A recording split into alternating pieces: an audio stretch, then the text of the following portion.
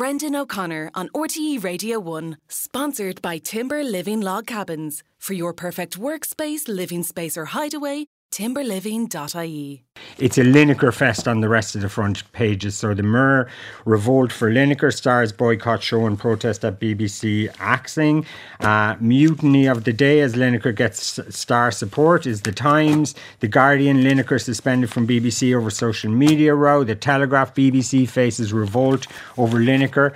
And the Irish Daily Star has Eamon Dunphy, who says there is no doubt that the Tory government are loathsome. They're right-wing slags and sleazeballs, but they cannot be compared with the Nazis. Dunphy thinks that Lineker's tweet was outrageous and provocative. I think it was attention-seeking, and he says it was an insult to Jewish people. So we'll stay with that now, and we can go to Mark Paul, who is London correspondent of the Irish Times. Good morning, Mark.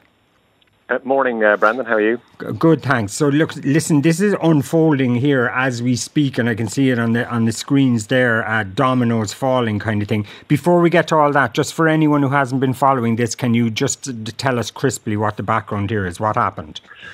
Well, on Tuesday, the government released a new illegal immigration bill, which basically includes a lifetime ban for any asylum seekers that arrive to Britain illegally. And Gary Lineker, the former England footballer, now the presenter of Match of the Day, he tweeted that this policy was immeasurably cruel, he said, and it used language not dissimilar to that used by Germany in the 1930s. Now, this caused a furore in government, who accused him of partiality and who accused him of breaching BBC codes and rules that presenters shouldn't make political statements. And there was a bit of a furore in the House of Commons about it. Penny Mordaunt, a cabinet minister, raised it in the House of Commons. So what happened was there was a bit of a set-to between Gary Lineker and BBC bosses on Tuesday, Wednesday, Thursday. And on Thursday he came out and he said that he would still be presenting the show Match of the Day on Saturday. But just before 5 o'clock yesterday, the BBC came out and said that he had been taken off air. And since then, there has been a mutiny in his support, which has spread from Match of the Day to Football Focus to Final Score, and BBC is now in the middle of an absolute crisis. Okay, so the latest is that today's, like the afternoon football shows, are they going to go ahead at all, or what's happening? No, they're not going to go ahead. So when the BBC pulled Gary Lineker, what they expected was that for Match of the Day, which is broadcast on Saturday evening, what they expected is that they would just get, Alex Scott or another interviewer to step in this place. But they've all come out and said they won't do it. So what the BBC is going to do for the first time in the near 60-year history of Match of the Day, it's going to broadcast it with just footage of the games, with no. It's kind of like a broadcasting Marie Celeste, with nobody on board to steer the thing. Is there going to be commentary? Well, if there is going to be commentary, they're going to have to take it from World Service commentators, because the show's normal commentators, there's 4 of them, they came out and they said that they won't commentate on matches today. Ian Wright, the former Arsenal footballer, isn't going to take part. Alan Shearer. But it's spread now to 2 other shows, one of which is due to start at 12 o'clock today, which they've just pulled off air. That's called Football Focus. That's presented by Alex Scott, a former England player. She said that she wouldn't present it. Kelly Summers, another former player who they would have seen as a replacement for Alex Scott, she's come out and said she won't present it today. So they've got 3 of their flagship football shows are in crisis, and you've got a story that has managed to shunt Rishi Sunak's bromance with Emmanuel Macron off the front pages, and the BBC has walked into an absolute nightmare. And do I see here that the teams are now starting to say they will not involve themselves with the BBC today as well? Exactly. What the BBC really didn't take into account when they were making this decision is that Gary Lineker is himself a former professional football player, and he's going to get protection from his former colleagues. And the PFA have put out a statement saying that players and managers won't be asked by the Premier League today to give interviews to the BBC after matches. So they've now lost those interviews. And there is a political backdrop to all of this, which is vitally important. And that's that the chairman of the BBC, Richard Sharp, was recently reprimanded by a cross-party group of MPs for failing to declare that he had helped Boris Johnson get an £800,000 loan shortly before he was appointed to BBC.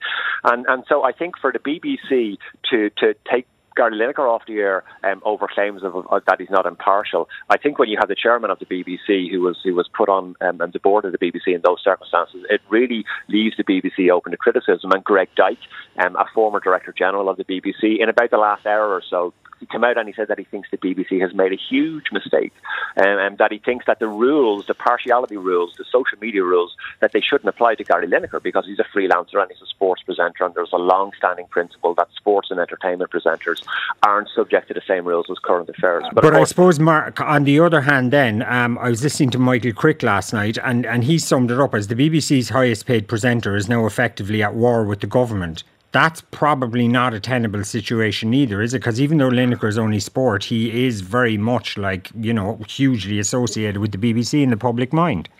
He is. I mean, I saw one former BBC official saying today that he has BBC tattooed across his forehead. I mean, he's by far the highest paid presenter in the organisation. Now, look, what he said was actually, if I was Gary Lineker and if I was paid as much as him and in his shoes, I wouldn't have tweeted what he tweeted, because Suella Braverman, the Home Secretary, her husband is Jewish, right? And if you're going to make comparisons with Nazi Germany, you really need to be on firm ground and it really needs to be proportional. But at the same time, people are entitled to say stupid things. So either the rules apply to him or they don't. If the rules don't apply to him, well, then it's a freedom of speech argument. But look, yeah, you can't have your highest paid presenter at war with the government. But if the government is going to kick this around like a political football and go at war with Gary Lineker at any chance they get, well, the BBC should have handled this a little bit more sensitively. So where does it go from here now? Because it feels like somebody needs to back down, doesn't it?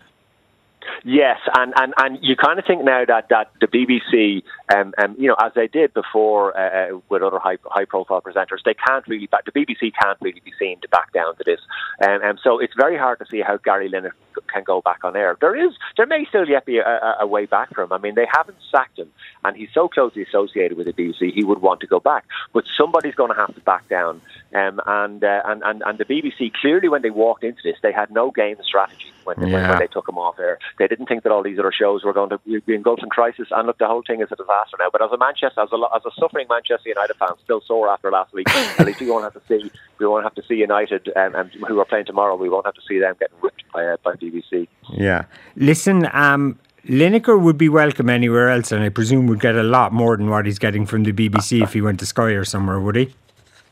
Well, look, he gets paid almost £1.4 million by the BBC, so it's a pretty penny. But yeah, somebody else would surely take him on, and would he be subject?